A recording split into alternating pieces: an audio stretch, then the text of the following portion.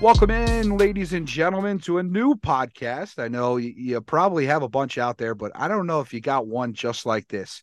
Welcome to the Front Office Podcast. I'm Ryan the Goose Gosiker. Couldn't be more excited to be here with you. And we are starting a new sports podcast. And I say we, and I'll introduce them in a second. But I got to tell you, being in front of the microphone, being able to talk about sports, it is a beautiful, beautiful thing. Now that the front office is rocking and rolling, we joke. We say the front office is now, the door is closed. Meeting in session, ladies and gentlemen. So, going to be a great sports podcast for you. We're going to mix in some anecdotes, some real life stuff, and we've got just an awesome mix of characters on this podcast that I cannot wait for. And these are it's going to be four of us main hosting this. We're not even talking about getting guests in the studio just yet. Just wait until that starts rocking and rolling. So let's bring them into the studio. You'll recognize them if you recognize my old podcast, the Air It Out Podcast. My co-host, the co-founder of the Air It Out Podcast, Mr. Jolan Biokua. Jolan, what's going on, dude? What's going on, brother? What's going on, team? And I like how you brought me in there. I said I wasn't too accredited on microphones and podcasts, but you did me justice there, brother. I appreciate that. And yeah, I'm super excited for what we got going on here and what we've been talking about. And it's just up. It's only going up. Absolutely. And for those who don't know, Jolan moved to the beautiful town of Pompton Lakes in about, I believe it was fifth or sixth grade. And him and I became instant friends at, I believe, a Funplex party, which was the start of just something that's been awesome. He wore 55 in high school. I wore 56. We played right next to each other on the line for a while. Just an absolute great friend of mine, a family member of mine, really, honestly, Joel, is your brother to me and always have been. Always will be, and looking forward to this with you. Very heartfelt, brother. I appreciate you too. Absolutely. Let's keep it rolling. We're gonna go.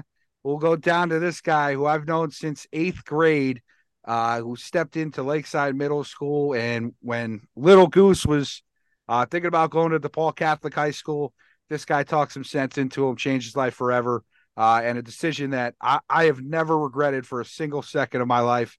Going to Ponte Lakes High School. Had a great career, and he's always been a friend of mine, always been somebody I can go to for advice. Was a former co-host of mine on a radio show, the Goose and Doc Show. Just a great guy to be around, great guy to hang out with. That would be Dr. Vin Przybylinski. Doc, what's going on?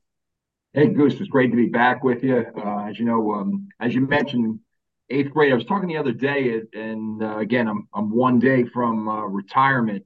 I was talking the other day about some of the great kids that I came in contact with in my meetings over at Lakeside School. I remember you. I think you were wearing like some kind of Argyle sweater or something, sitting to my left. And I'll tell you what, you and I connected, and that relationship continued through high school, beyond high school, into our radio show. And, one of the greatest rewards I have as an educator is the relationships with students. And I've been very grateful. Jolan being a former student of mine, you being a former student of mine. And I'd like to think it's that relationship that's brought me into the podcast, not the fact that you're trying to really maybe drive the average age up with this group by bringing the old guy in. So anyway, it's great to be with you guys. You guys wore 55 and 56. I did not wear those numbers. I wore 88. So I was a lot more svelte in high school than you guys. And it's great to be with you. And of course, great to be with the last guy you're going to introduce. I've enjoyed working and talking with all of you. So thank you for having me as part of this team. Always, Doc, and always a good friend of mine, and always done right by me and guiding me to the right scenarios and situations. And yeah, we're gonna have some fun. You can already tell from these intros that it's gonna be we're gonna dig deep here in this podcast, and that's the beautiful thing about podcasts, right? You can really dig deep. But as he mentioned, we got one more to introduce, and this is a buddy of mine that I met when I started working at WTBQ, WGHT Radio, the sports director there. Just an absolute I don't even know the words. Just an unbelievable human being, great guy. If you talk to him, and you'll hear his voice, obviously on the podcast, you'd think you're talking to somebody around my age, and in fact, he's really closer to Doc's age than he is my age. And by the way, nobody tell Doc that we brought him on here just because we maybe needed a Yankee fan in there a little bit, maybe a non-Giant fan in there. But we'll get to that in a little bit. But want to introduce my buddy, my pal, and the co-host of my show, Game Time with the Goose, airing Saturday mornings, 8 to 9 a.m. That would be Mr. Zach Kruk. Zach, what's going on? Goose, thank you, buddy. It's always a pleasure to be rapping sports with you, with all of you guys, and I'm really looking forward to this. Yeah, getting to know you through WTBQ and doing the show there. As you know, I used to do a show there that was more centered on politics. I'm thrilled to be away from that and just talking sports on a regular basis. And from the times I would come in and join you and Doc on the air for your sports show and doing a show with you every Saturday, and now doing this with you three gentlemen. And yes, it is true.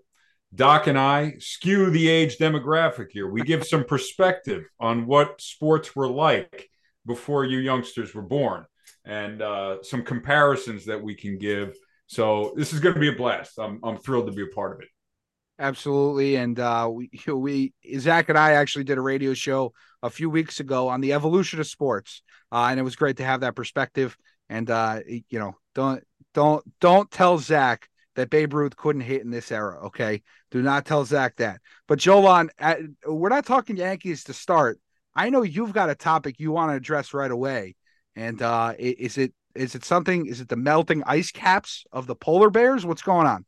Oh, so no, it has something to do with the polar bear. I like the way you wanted to segue me in there. But no, Pete Alonso was rumored to be on the chopping block toward the MLB trade deadline, and now they might want to shop him before they extend him this offseason. Kruk, you said before we got into the show that you had something you wanted to say on this situation. What's your whole understanding about what you want to happen to Pete Alonso and this Mets team? Well, first of all, I think as a whole, it's a lot of rumor and innuendo. I think it's a lot of clickbait. I think it is New York media personalities digging for a story and looking for another reason why the Mets didn't do well this year. And it always seems to come back to the clubhouse in those conversations. Well, the clubhouse was toxic. There's no chemistry. There's this and that. And people start pointing the fingers at Alonso. I think to me, that's stuff that's conjecture. It's made up by the media, like I said, to get clicks and views.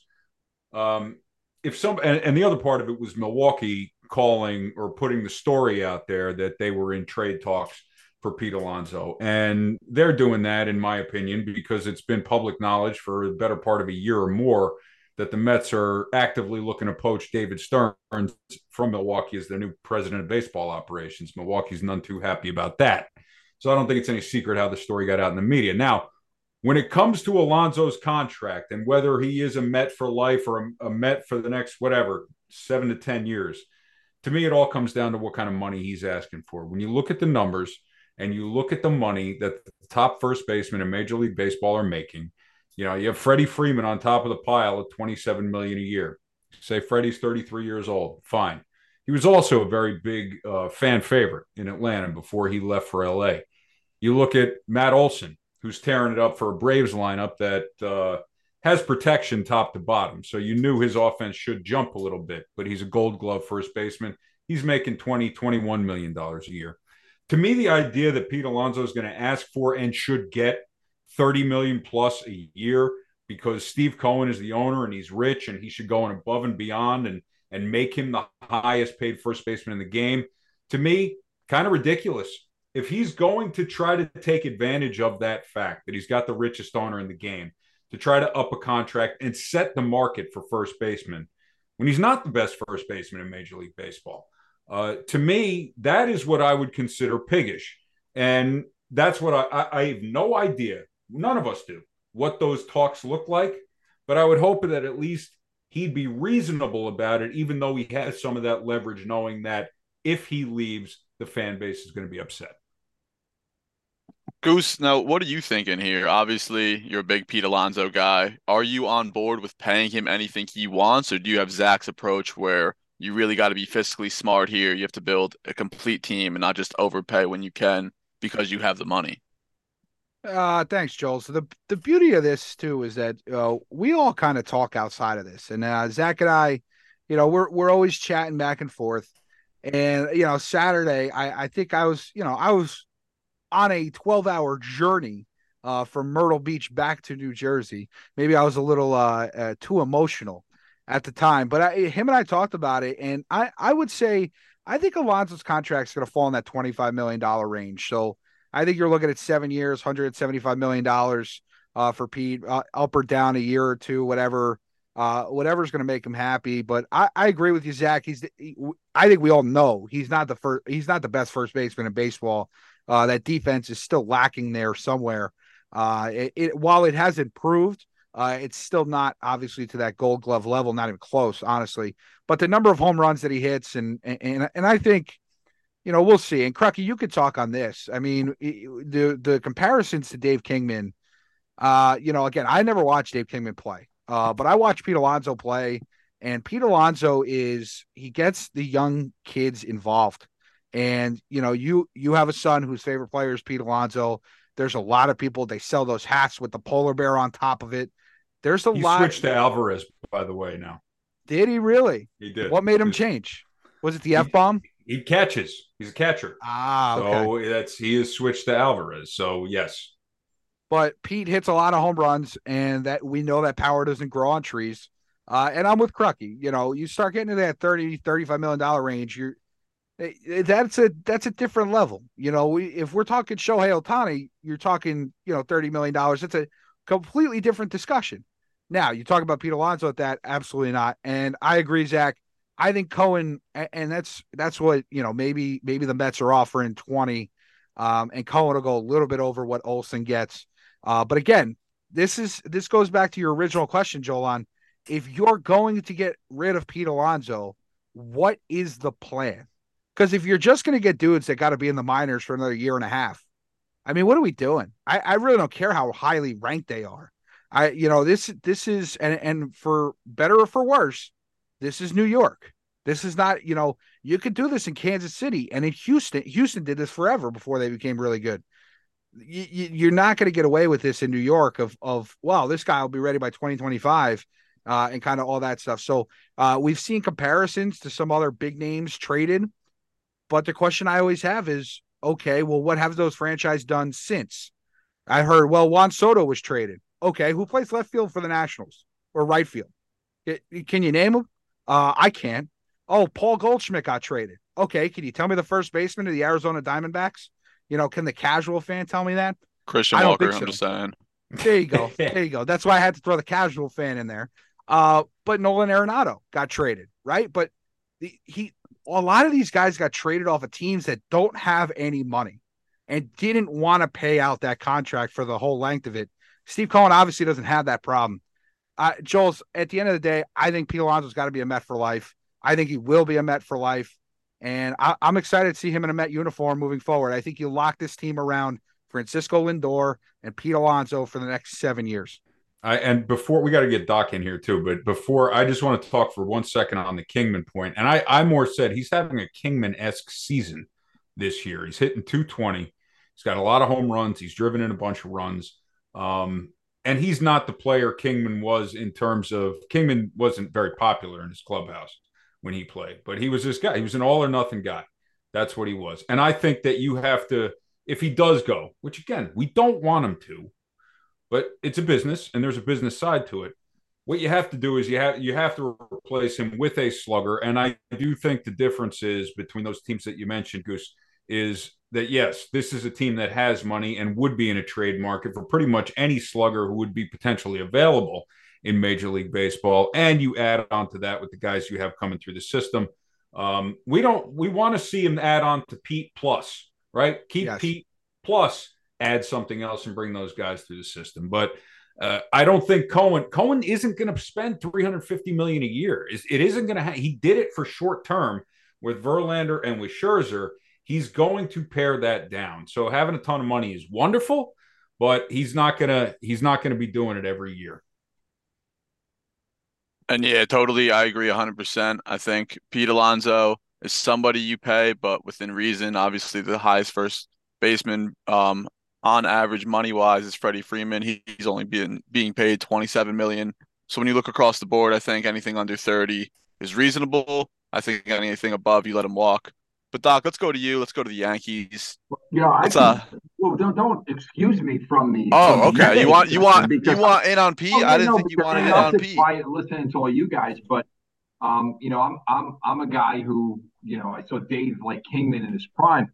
I mean, I don't think there's any comparison between Alonso and Kingman. You give me the choice between those two, I'm picking Alonso for sure. I mean, Alonso, averages when you look at the COVID year notwithstanding, the guy averages over 40 home runs, 100 RBIs.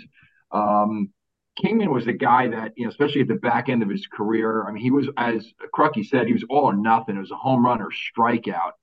And at the end of his career, Kingman was a guy that bounced around. In fact, I think there was one year he might have been on four teams in a very short time, including the Yankees, the Cubs, the Angels. He was bouncing around. You His guys are teammates crazy. didn't like him. You guys are crazy if you don't want like Alonso long term. I agree with you. It's got to be reasonable because you look at these contracts now. How many you're paying guys these long term contracts for what they've already accomplished, not for what they're going to do. And as a Yankee fan, I'm seeing several guys on that roster now, and we've had some before where the back end of the contract it's useless and it's hard to get rid of.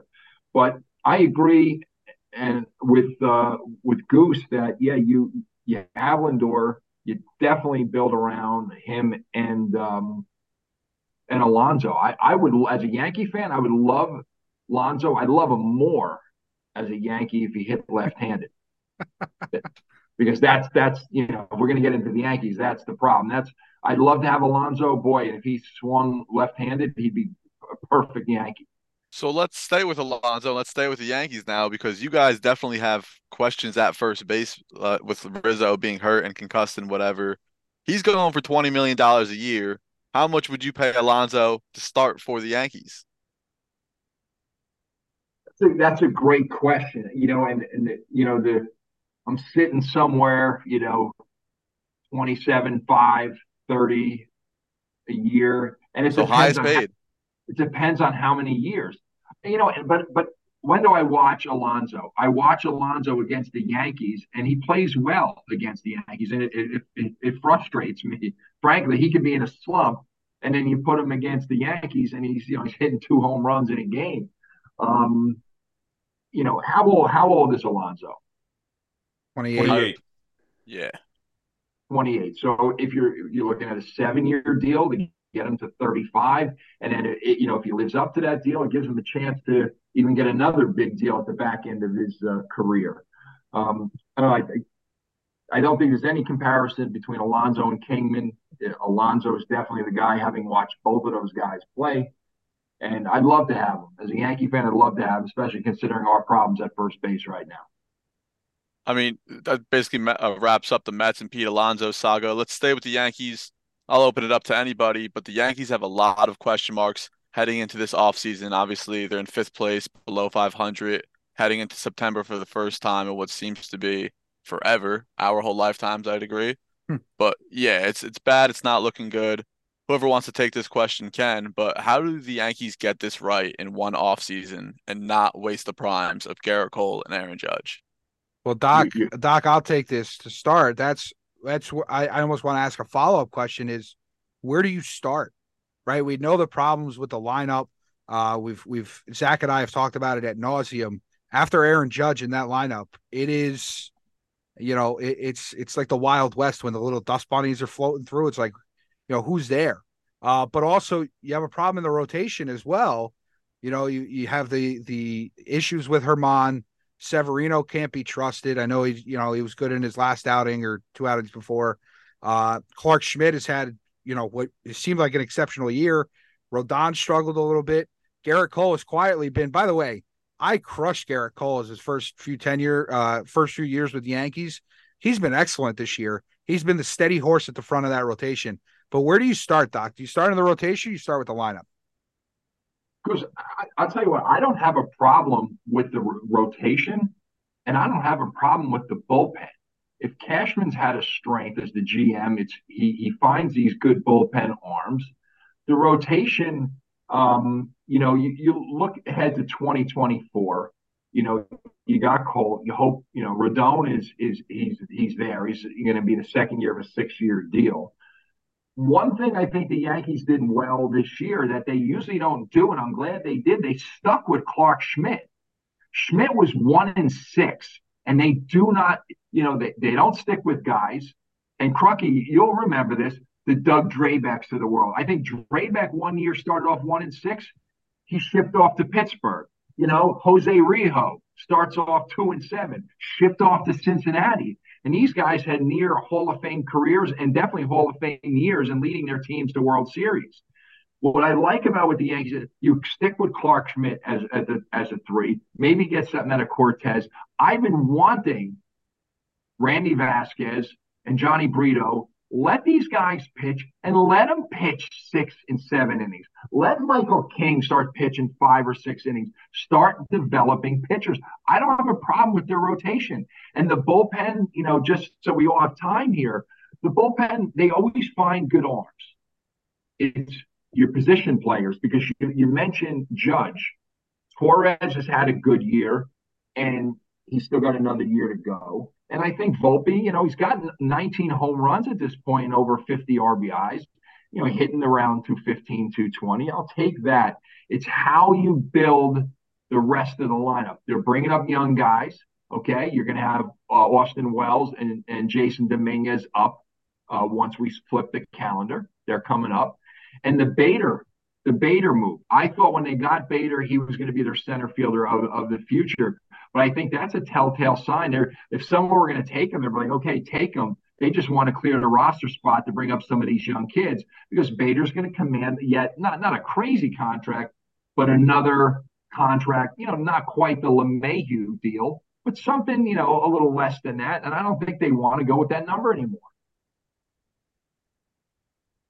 Kruk, what are your thoughts on this? How do you think the Yankees approach this next offseason and they don't waste the prime of Aaron Judge and Garrett Cole in the process? It's going to be interesting to see what they do. And because Cashman's not going anywhere. They just signed him to a 4-year extension. He's not going anywhere. I agree with Doc in that they always seem to have the pretty good foundation of pitching in the rotation and in the bullpen in particular.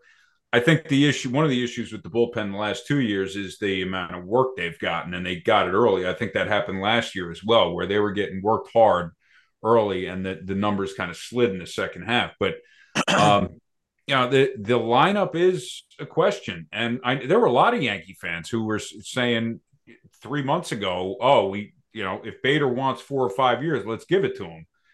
Now he's on waivers, and who knows? Maybe he comes back for a I don't know, but he wasn't having it. It seemed like whatever was going on in their lineup when Judge went out became contagious. And of course, Rizzo had the concussion problem, and that's an issue with the medical staff. I mean, to have that guy playing for 2 months is a red flag when it's now clear that he probably shouldn't have been playing. But he's a question mark at first base. Gleyber Torres is a guy that a lot of Yankee fans want to see shipped out of town. I don't really get it. I understand he doesn't look great sometimes in the field. He looks like he's sort of doesn't know what's going on, or he checks out of a play. Offensively, he's been their second best player, and it's not really close this season. So what you do at third base, how these young guys factor in. And I think it's a good idea on their part to be bringing these guys up for September to see what they can do and see if they can be contributors. I think Volpe's going to get better at shortstop. He had a decent season for a rookie, but I think rockier than people expected. But it's going to be a very interesting offseason in New York in general. The Yankees have a lot of work to do. And the Mets have a lot of work to do. And I think the people saying that either team is done for next year or is not going to field a competitive team next year, I think they're out of their minds, quite frankly. I don't think these are teams that are going to sit on their hands. And new season brings new hope. So it is going to be a very, very interesting offseason. And Doc, I want to ask you, what's your opinion? Do you think Boone should be back next year, or do you think he takes the axe for this? That's a great question, Crucky. I haven't been the biggest Aaron Boone fan. I think he infuses himself into the game sometime when he doesn't need to. And I look at like Herman earlier in the year, several outings. One, he's pitching a no hit, like a one hit shutout. And he takes him out and he brings in Holmes, and the guy gives up, a 3-0 becomes a 4-3 loss. And when you talk about analytics, and Boone's supposed to be an analytics guy, I'm a math guy, an analysis guy. You have a guy going well. When you bring someone in, you're introducing risk that the next guy's not doing well or not going to do well. When you know the guy, and I look back to some early season Herman starts, why are you taking the guy out?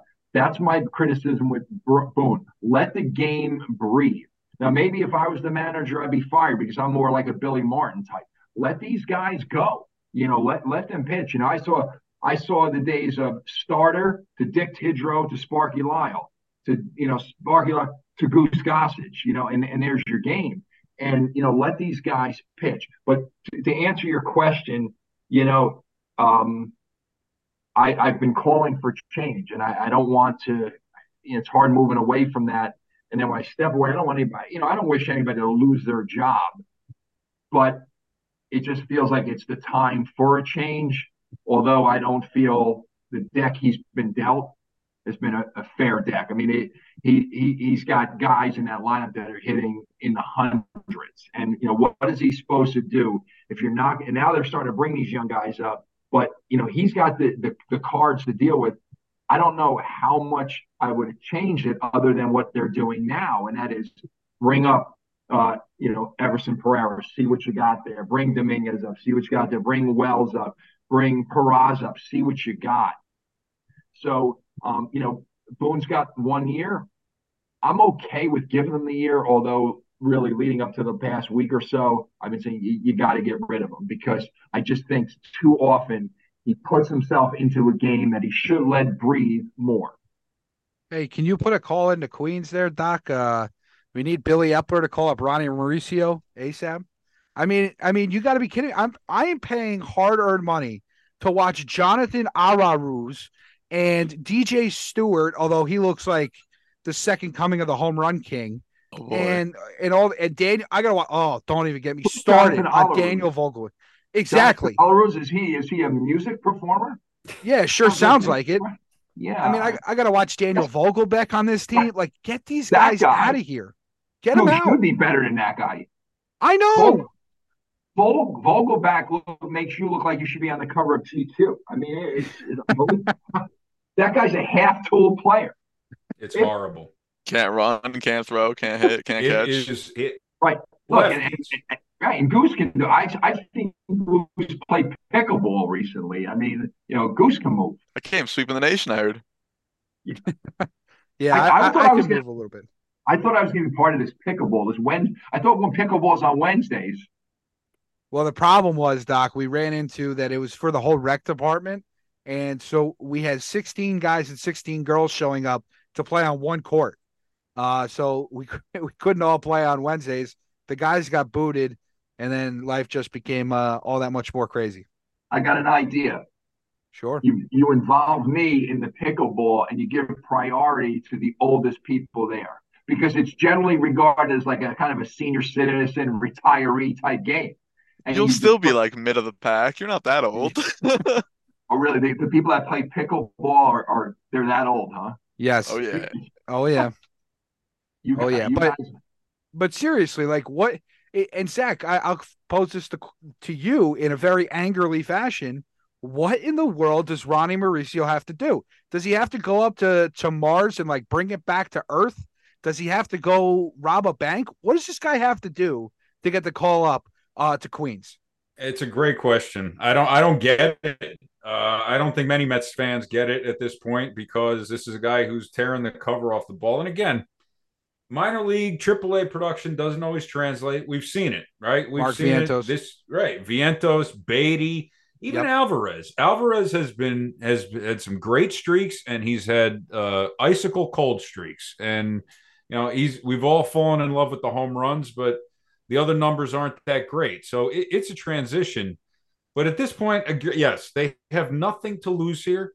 unless they are trying to hide this guy, they don't think he's going to perform, and they're trying to hide him for trade value potentially. That's the only explanation I can see, because Epler's offensive benchmarks haven't been hit is a total load of BS. We all know it. It's GM speak from a guy who a lot of times has looked like, the water's over his head in the position that he's in. And we're all begging for Stearns to come here so he can neuter Epler and maybe make some trades that work in our favor. I don't know, man. I mean, what is it? September 1st is in 2 days. The guy should be in a Mets uniform at Citi Field, and he should be getting at bats for the last month of the season. Anyone who says otherwise, including Billy Epler, is nuts. Do you guys think Buck survives a regime change if we do bring in all these guys? I do not. Buck's never been a guy that's coached young players well. I.e. Daniel Vogelbach. The reason he's getting all these at bats over some of the young guys, especially when Vientos first came up this year. Obviously, we've seen his struggles. By the way, he hit a home run the other night. I was leaving the game in the ninth inning because me and my girlfriend were going home. Had to beat some traffic, and literally, big title. Yeah, this guy hits a home run as I'm walking out of the stadium. I almost had to go back to my seat. But no, I just don't think Buck's the guy for this team. I think he was, and Zach, you can comment on this. When we talk about a guy like Max Scherzer and how they were so important to set the tone and help set the culture that first year, I think he accomplished that. But I think moving forward with all the young talent that's coming in, I don't see Buck fitting in the future here in New York. I could see Buck getting bumped up to the front office here. See, yes. This is what I don't understand.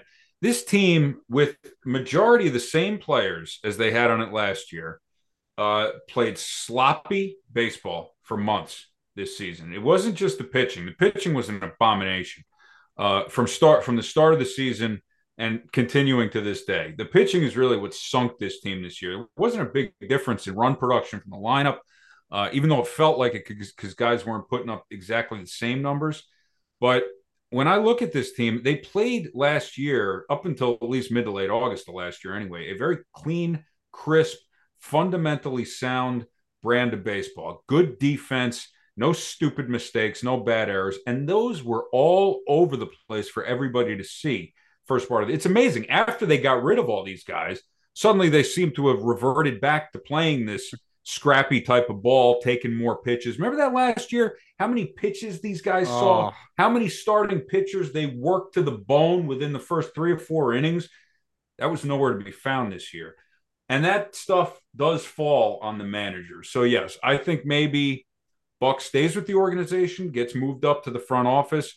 There's rumors that counsel could come with Stearns from Milwaukee.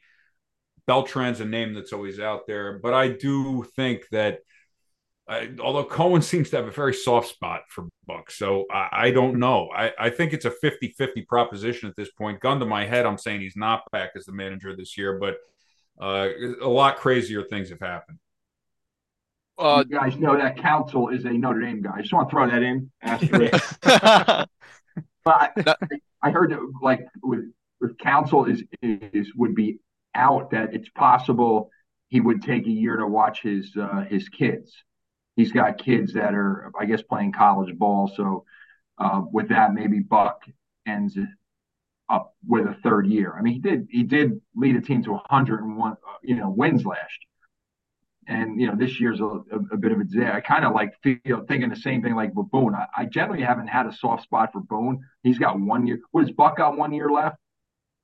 I believe so. Yeah. And Boone's got 1 year left. I could see them both back next year.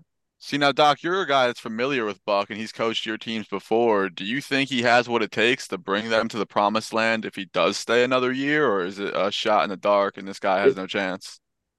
No, I was envious of the Mets when they hired him as manager because,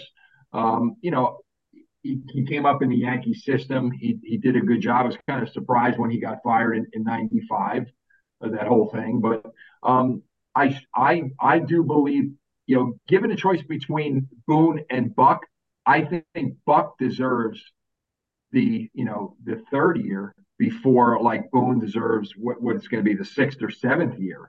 I mean, how do you not give a guy in a leadership role 3 years unless he does something that's, absolutely disastrous? I think he's also dealing with the cards that he's dealt. It's tough to be put in a leadership position and being given less than 3 years unless you're a complete disaster. Winning 101 games in your first year is not disastrous to me. I mean, yeah, you can't really argue with the 101 wins, but when you fall off a cliff and you have all these expectations in March and you're under 500 in July and you never get it back, it's a stain on the resume, no doubt, but Right. it's going to be interesting. I'm not for selling on Buck yet.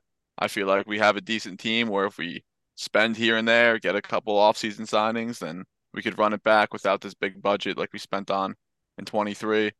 But that's besides the point. Let's I keep think moving we've all forward. learned, right? I think we both, as Mets and Yankees fans, you just buying the championship it just isn't working. I'm always impressed with what Tampa Bay does.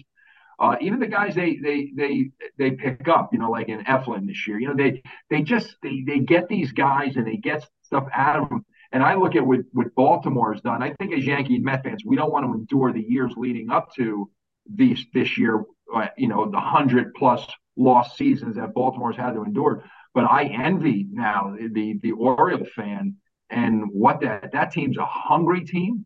I mean, I sat through the 14-1 game where Severino was a disaster at Yankee Stadium. I stayed the whole game. That's a whole other topic. To beat the traffic thing, that seems like an old guy thing. That seems like something I would do. But I stay the whole game, no matter what the score. I stay the whole game. I don't know how you guys feel, but I'm paying good money to go to the game. I have a couple chili willies. I stay the whole game. I'll say two things. Number one, if Daniel Vogelbeck's not on the roster, I'm way more open to giving Buck another year. I just got to see him manage without that clown on the team. Second of all, with the leaving early thing, listen, Doc, when you're in the honeymoon stages of the relationship, sometimes you'd like to get out early so that way you can go back, and I'll leave it at that. We're all adults here. We kind of understand the situation. But it's time out. But when the game is over, don't you want to take like that selfie with the stadium, with the the field in the background? Your game's over. You want to walk down to the bottom of the section and get that picture, get someone to take it. That's romantic. Yes. That's what you want to do. We did that. We did that early in the game. Frank Costanza wants to do. Don't let Goose fool you. It's not all romance. We've bounced by the 7th inning before, just a couple of brothers, I will say this. The earliest I ever left a game, and it was this year, was the top of the 5th inning. It was May 7th when the Mets played the Colorado Rockies. I wasn't feeling good, actually. I had a bagel with cream cheese that did not sit well with Goose's stomach, and the Mets gave up a 10 spot. I think it was the 4th or 5th inning. And that was like I was ready to throw up. And then the play on the field just made me want to throw up even more. I was ready to go. But, Doc, when you get this late into the season, when you've been to 21 games on the year, when Drew Smith gives up the game-winning home run, you just know it's over. I mean, it's over, ladies and gentlemen. Smith. When you see number 40 come in, you guys will cringe. I'll pack his bags for him. I usually cry. That's it. That's how I deal. I cope with that. I'll fold his socks, literally. Has not been a good year for Mr. Smith. Him and Vogelback sitting first class in the plane out of here. I'm just saying, the second Diaz went down from the World Trash Classic, it's been very, very tough for me. I've barely been interested. Classic. It's just, it's tremendous. Tell us how you really feel about the World Baseball Classic. I feel as though if some team's paying you millions of dollars, you don't parade around with your buddies for the namesake of sports. I don't know. Is it not a nationalist? Your guy Diaz is going to pitch this year, right? Oh, yeah, God. Possibly. A team that's going to win 60 games, maybe 70 games. Yeah, he just wants to get back on the mound, which I'm fine with. He wants to throw some pitches back on the mound. That's fine. I'm not okay, Crucky. I'm not okay. He's a New York Met. This stuff doesn't work out for us. It will be mortifying. Okay? I'm terrified. I am legit terrified. You know what, though, Goose? I will say this. It's not. I'd be a lot more worried if it was a problem with his arm. If it was a problem with his arm, I say sit out, wait till the spring, get in there. He hurt his knee. If his knee is structurally sound and he wants to go in there and throw 15 pitches to get the feel of being back on the major league mound, I'm okay with it. If it was literally anything, from, his lat up through his shoulder, down through his fingertips. You sit there and you don't move and you wait until next season. But because it's the leg, I'm willing to give him a shot and let him go a little bit here in a game or two before the season closes. And there's obviously going to be no pressure in the games. So just go out and throw loose. Maybe that gives you a little bit more confidence, right? He's not going to be doing any jumping to celebrate because there's going to be nothing to say except for us in the fans. He better not jump to celebrate again ever in his life. I'm a pessimist. What if he gets shelled? What if he gives up like 8 runs and it's going to go bad. It's going to go bad. You chalk it off to working his way back. You chalk it off to just working his way back. Yeah. The same reason why the Yankees are using an excuse for Carlos Rodon. Why is he getting shelled? He's working his way back. Yeah. He's getting his $27.5 million with his 1-4 record and his 6-point-something ERA. He's working his way back. Which Carlos Rodon was at the Giants-Jets game a couple rows behind me, and he was getting heckled. Poor guy. I was heckling him. I can't really say that. I was also heckling. I think he'll be all right. He's maybe not $27.5 million worth that, but he'll be all right. We need you need a lefty. Yankees need lefties. You need a lefty. Joel, that's a great segue, by the way, guys. I want to close. I know, we got a few minutes here. Let's just talk some football, right? Football coming up. A lot of exciting games going on. We got high school football, college football. Doc's Irish are already 1-0 with Sam Hartman, the 35-year-old starting quarterback. The Giants and Jets. I mean, how could you have such a miserable baseball season in New York, and now you're getting to the fall where both teams and both fan bases should be very, very excited. So, Doc, you're a Steeler fan. You're the odd man out here, but you have Mike Tomlin. You got to be excited if you're a Steeler fan, right? I mean, that guy and what you're hearing about George Pickens, oh boy, buckle up. Yeah, if you want me to give you a little Steelers, I always love what the Steelers do. You have to appreciate a guy, a coach in Tomlin, that's never finished under 500. And last year, starting off 2-6 and finishing 9-8. Impressive, where they had 5 turnovers in their last 10 or 11 games. That's hard to repeat. But I always love what the Steelers do. They build and rebuild through the draft. They don't sign crazy free agents. That's what they do. They keep the team young. They keep it exciting. I'm excited for this year. I know the AFC is strong, but I'm hoping. Hey, look, they were a win against the Dolphins away from making the playoffs last year. Who would have thought early in the season that game against the Finns that they dropped and it was a close game, and they were without Watt at the time. That's what would cost them a playoff spot. I think the Steelers will sniff a playoff. They're not expected to win the AFC, but I'd love to see them get into the tournament. I think they will. I think they'll be sniffing 10 or 11 wins. Could be the arguably the toughest or second toughest division in all of football. Kenny picked off and George can't pick it up. What? Who said that? Who said that? What is he ripping on my Steelers? I think he is, Doc. He's throwing shots right out the gate, right in the pilot episode. Right. It's amazing. He's throwing shots out there. And I'm a Giants fan. These shots are empty. It's blank. We haven't done anything since 11. Are you're all Giants fans, or we got any Jet fans here? Giants. You're all Giant fans? Yeah. Giants. See, I'm going to give you a reason to just ease up on me, Joel, because, look, I'm a Steeler fan.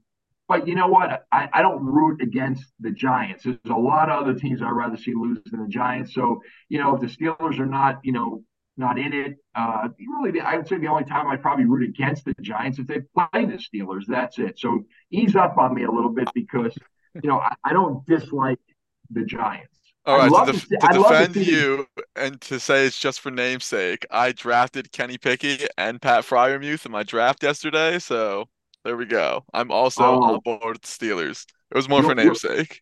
You'll make big points in this house drafting Freiermuth, as I did last year, because not only is a Steeler, he's a Penn Stater. And I have a Penn State wife and a Penn State daughter. So if I draft Pat Freiermuth, there's a lot of peace that is kept in the house. A lot of excitement and a lot of peace. I actually have a Freiermuth Steeler T-shirt. Oh, it's serious. There you go. Yeah. And fun year. Fun. It should be a lot of fun. Great division. Another great division is the NFC East. I think teams are getting better in that division. And Krucky, I think, and even now watching the preseason tape, I know you put all the weight in the world in the preseason games. You had a hot take on Game Time with the Goose about a month or so ago. You want to drop that on the podcast today or what? Wait, which one are you referencing? First of all, before we get into that, I just want to say that, Doc, I love the Steelers. Like, if I had to pick an AFC team, the Steelers are, and I don't think we have anything to gripe about. We're both in root for teams that are tradition rich, that have a number of trophies in the trophy case. And I'll tell you this, I could listen to Mike Tomlin do a press conference 24/7, 365, and be mesmerized. I love the man. I love him. I think he's one. I think for a guy who's coached as long as he has and has been a success, have losing seasons, he flies under the radar compared to guys like Belichick and Andy Reid. And I love Tomlin. Goose, now what is this? What was the hot take that I dropped there? Refresh my memory, please. Well, listen, I would be, it'd be hard to find, Zach, outside of his mother, his father, and his siblings, maybe his girlfriend as well, to find a bigger supporter of Daniel Jones than you, sir. You have been on the Daniel Jones train, and you had a Daniel Jones hot take about a month or so ago, about him and the quarterback across town, and what kind of seasons that they may have. Go ahead, brother. Listen, now I went into last season saying Daniel Jones has all the tools. He's got all the talent. He has been a product of sheer, utter incompetence in his playing career. After Pat Shurmur, who he put up good numbers under Pat Shurmur. Yeah, he turned it over too much. He was a rookie. You had Joe Judge, who clueless when it came to in-game coaching. Unbelievably clueless. And Jason Garrett, who I always say it, coached as though the guys are still wearing leather helmets and the receivers are there to block. It brutal. I mean, you can't find it. You could walk out to the local middle school and find a more creative game plan and scheme put forth by their offensive coaches. As far as this year, yeah, you better believe I'm excited about what Daniel Jones can do, because what Shane and Dable are doing, and really Shane when it comes to the player picking and you know, putting this thing together, you look at their receiving core last year and how they came into the season, it was terrible. And then you had Shepard injured, Galladay completely a non-factor. And now what they have targeted is guys, not just in the receiving area, but across the roster, they have targeted speed. Specific to the receiver position, mismatches, separation, speed, hands. I think you are going to see a very different passing game come out of the Giants this year. You saw it toward the end of last year, culminating in the Vikings game in the playoffs, where that's where they really, you know, they took the cuffs off and just let Daniel rip. And I think you're going to see a lot more of that this year. And yes, I will give myself a little pat on the back, because so much of our fan base and so much of football's fan base were digging this guy's grave going into last season. It was almost like an afterthought. You're going to have a new quarterback after this year. You know, they're going to have Jones, and you're going to have a new quarterback. You're going to draft somebody, you'll bring somebody in. It'll be somebody else. And yes, I did say, do not write that story. Do not put the end on that story before it's been written. And you know what? To his credit, he's a workhorse. You can see it. He's focused. He's dedicated. And he has not just competent guys, but extremely talented guys running this offense now in Dable and Kafka, and with more talent. I'm looking for big things from my man Daniel this coming season. And I do think there is a decent possibility. Give all the spotlight to Rodgers. He loves it anyway. He loves it, eats it up, sucks it up. Can't get enough of the spotlight. Like Goose at a buffet. Give it all to him. Let us ride under the radar. Let's just do our business. Let's do our work, and let's put W's on the board. And the exact quote from Zach was he believes that Daniel Jones will have a better season than Aaron Rodgers. We can roll that tape back if we still have to. But we'll see how that one comes to fruition. 30-plus total touchdowns, 30-plus total touchdowns, easy this year, Goose, for Mr. Jones. There you go. I got to be excited. Exactly what I need to hear before draft night. It's exactly what I need to hear. You got to love it, and you got to be excited for this team and all they've got moving forward. And then you've got the Jets. We've talked about them It feels like you're ready to. Yeah, it's ad nauseum, right? I mean, but Jet fans, and I'll give this over to the two older guys here. I mean, this franchise needs it. I mean, this fan base really needs the excitement that they have this year because they certainly haven't had it for the better part of the last, 20, a long time. Let's put it that way. Since the Rex era, yeah. Yeah, I mean, and even then, those teams kind of, maybe 2010, not so much, but 2009, they kind of sprung up out of nowhere, kind of made a run there at the end of the season, and they weren't the AFC Championship favorites going into that year. So, I mean, outside of that, I mean, I throw it to the older guys. Like, I don't remember there being too much hype around the Jets. They got to be excited, right? Well, I was alive during their Super Bowl win. I think I'm the only on the podcast that was alive when the Jets won the Super Bowl. Were you in diapers at that time? Yeah, probably yes.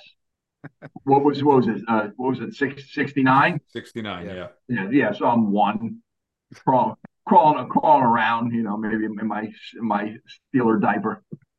And look, I'll tell you, I if I'm a Jets fan, of course I'm excited. How can you not be? You had Zach Wilson as your quarterback last year. Now you got Aaron Rodgers, and but I do think they are putting the cart before the horse. I actually think it's going to be the defense that carries this team to a Super Bowl title if they in fact go and get one. Because God forbid something happens to Garrett Wilson. After Garrett Wilson, you got paper thin receivers there. Don't tell me you're bringing it. This whole idea that Lazard is some terrific receiver. No, he's a guy Aaron likes. Randall Cobb was washed up 2 years ago, and he's like their third on their depth chart right now. So if Garrett Wilson, something happens to him, and he is a dynamic, exceptional wide receiver, difference maker, game breaker. Something happens to that guy, you're in trouble. I know they got the running backs, but the offensive line's a question. And let's be honest, they played 2 series against the Giants backups and didn't look great. They punted after 5 plays in the first series, and then in the second series got a fortunate defensive pass interference call, which really was a non-call, I thought, if anything. They put the touchdown in, but they got work to do on offense. Defense could be scary, without a doubt, but everybody's hyping up Rodgers and the offense. If this team goes to the promised land, it's going to be the defense that puts them on their backs and gets them there. Do you know what I think it is, Zach? And I don't want to be I don't want to put too much weight onto this because it is speculation, but I do think they're trying to hype up this team as much as possible to sell season tickets, just in case if it is a disaster, they made their money in 1 year. Yeah. I really believe it. I love it. It's and tremendous. If they crash, Rodgers is going to retire. If they crash and burn this year, he is not coming back. This idea that this guy has suddenly morphed into a completely different personality when it comes to his team than he was in Green Bay, I think is a little, the bloom is fully still on the rose right now. If this team, which has a really tough first 8-9 weeks, gets off to a rocky start, slings, arrows, cannonballs, bullets, they're going to be flying. Happens quickly. Even if they do get off to a good start, and you look at, the AFC, you still have, the Chiefs, the Bills, the Bengals, the Dolphins, the Ravens. There's where do you rank the Jets right now with those teams? That's a tough 5 or 6 teams to try to crack and get over to get to a Super Bowl. Yeah, and it's going to be one of those years where it's an 11-6 team that's going to make the cut for the wild card. It's not going to be any slouch like at 9-8 or something like that. And you know what bothers me? And Zach, we've talked about this a little bit. It's so over the top about, Aaron came in and now magically the delivery guy shows up 5 minutes early. And, the flowers smell differently. They smell fresh and freshly scented. And the trees are growing differently. Like, this whole idea that, just the fact that Aaron Rodgers just showed up and everything becomes better, we can play that game, guys, right? When Garrett Wilson scores a touchdown, well, damn, heck, that throw by Aaron Rodgers, baby. I mean, that defense got a safety. Well, of course, Aaron Rodgers and the offense put them in that position, that field position. We could do this game all day long if we want to. And then being on Hard Knocks is just the icing on the cake. about how ridiculous this whole thing. I mean, did you see Robert Saleh, right? He comes out with this opening speech on the first episode of Hard Knocks, and everybody falls in love with it, right? Then the guy, I think it was like a week later, goes on and explains that he stole the speech from a TikTok video. Like, all right, and come on. And he's talking about birds and crows and all this other crap. Like, this is it just, there's a reason to be excited. You should be excited. And then there is just way, way over the top. And some of this stuff has just reached different levels. I also feel like this, and I've seen this, you kind of see it a little bit on Hard Knocks. And of course, I embellish it a little bit. I do make a bit of a joke about it. But it's almost like, I feel like Rodgers is like emasculating Saleh. It's almost like, oh, hey, what do you want to do, Aaron? Whatever you want to do is what we're going to do. Let's go do it. That sounds great. Let's go. I'm with you. You want to go rock climbing? Let's go rock climbing. Let's go. I'm down. You trip to the dark room. It just seems like whatever Aaron wants is what the team is going to do. And this is also, these games got to get underway. We got to get the season started because Jets fans are very sensitive. If you say anything about the Jets, well, they might falter it. How dare you? How dare you talk of Aaron Rodgers and the Jets in such fashion? That's Aaron Rodgers. He should be wearing a crown on his head. You be respectful of Aaron Rodgers. Don't talk down about him. They're a sensitive fan base to begin with. This year, it's gone to an 11 on the 10 meter. They are very touchy. Anytime you say that things could potentially go sideways, they don't want to hear it. I understand. There's a lot of pain. There's a lot of trauma in being a Jets fan. So I understand that reaction. But let's get these games. Let's get the whistle blowing and the game starting for real because we got to see. If the proof is, in fact, in the pudding in Gangrene this year. We can crown them the off-season champions again. That's another thing. Give them that. Right, and they got a tough one, right? Buffalo, the first Monday night. Yep. Right. They have a very difficult. I think I talked about this on the show Saturday, Goose. I mean, the story of their season is going to be written in really. I mean, it's going to be the first 8 weeks. When you look at the schedule that they're going to play, they start at home against the Bills, then they're at Dallas, then they're home against New England, and they got to get that monkey off their back. Home against the Chiefs, at the Broncos in the Sean Payton Vendetta Bowl and the Hackett Vendetta Bowl. Home against the other participants in the Super Bowl, the Eagles, who didn't get worse. And then you have a bye week, and then you got the Giants, and then you got the Chargers. I mean, that's the first 9 weeks of the season, first 8 games of the season. The story of the season could well be written one way or the other. Look, they go 5-3, 6-2 in those games. They're on their way. They are on their way. They go 3-5 in those first 8 games. You are going to have Jet fans jumping off bridges. I mean, they are going to be apoplectic if that is the case. There's our vocab word of the day presented by Zach Kruk. Apoplectic. Always appreciate that, Krucky. And of course, by the way, they're going to get a very angry Dallas team who could be coming off their first loss of the year. They're playing the Giants on Sunday Night Football. By the way, we'll get more into that maybe on the next episode. But, I mean, the Giants and Jets playing standalone games in week 1. I mean, it's been a long time since that's happened. I mean, these teams are interesting. People love them. And hopefully you love us, right? This is the Front Office Podcast. And hopefully tonight you got a little taste of what's to come. I know we're going to have more segments. Jolan is going to be our big numbers guy. I know he's going to start spitting some crazy numbers at us. I'm going to get a camera. Yeah, he is going to get a camera. He is going to get so that's job one. Right. We're on audio only here on the podcast, but we're on a Zoom call and we're all looking at each other. Yeah, but I've been got Jolan's name. I've been shaking my head and PowerPointing at absolutely nothing. It's been great. Oh, that is tremendous. But we're gonna have fun here. That's the number one word you're gonna hear. It should be the number one word forever. Maybe a favorite word would be delicious. But we're gonna choose fun for now. Fun is gonna be the name of the game on this podcast. We're gonna have some fun things coming up, different segments. Maybe Jolan and I were starting on the Air It Out podcast some commandments for the podcast, little like a Bill of Rights type thing, some rules to follow when you come on the podcast. But as we mentioned, we're going to have guests. We're going to have everybody just keep this thing rolling. guys, this is an absolute blast to do with you guys. So I appreciate you guys taking time. We're all busy, right? I mean, we're all working jobs. We're, except for Doc over there. He's, I think he's gonna go on the beach and have some chili willies at some point as he retires. Mr. Every Day is Saturday. Yeah, Mr. Saturday. effective midnight tomorrow night.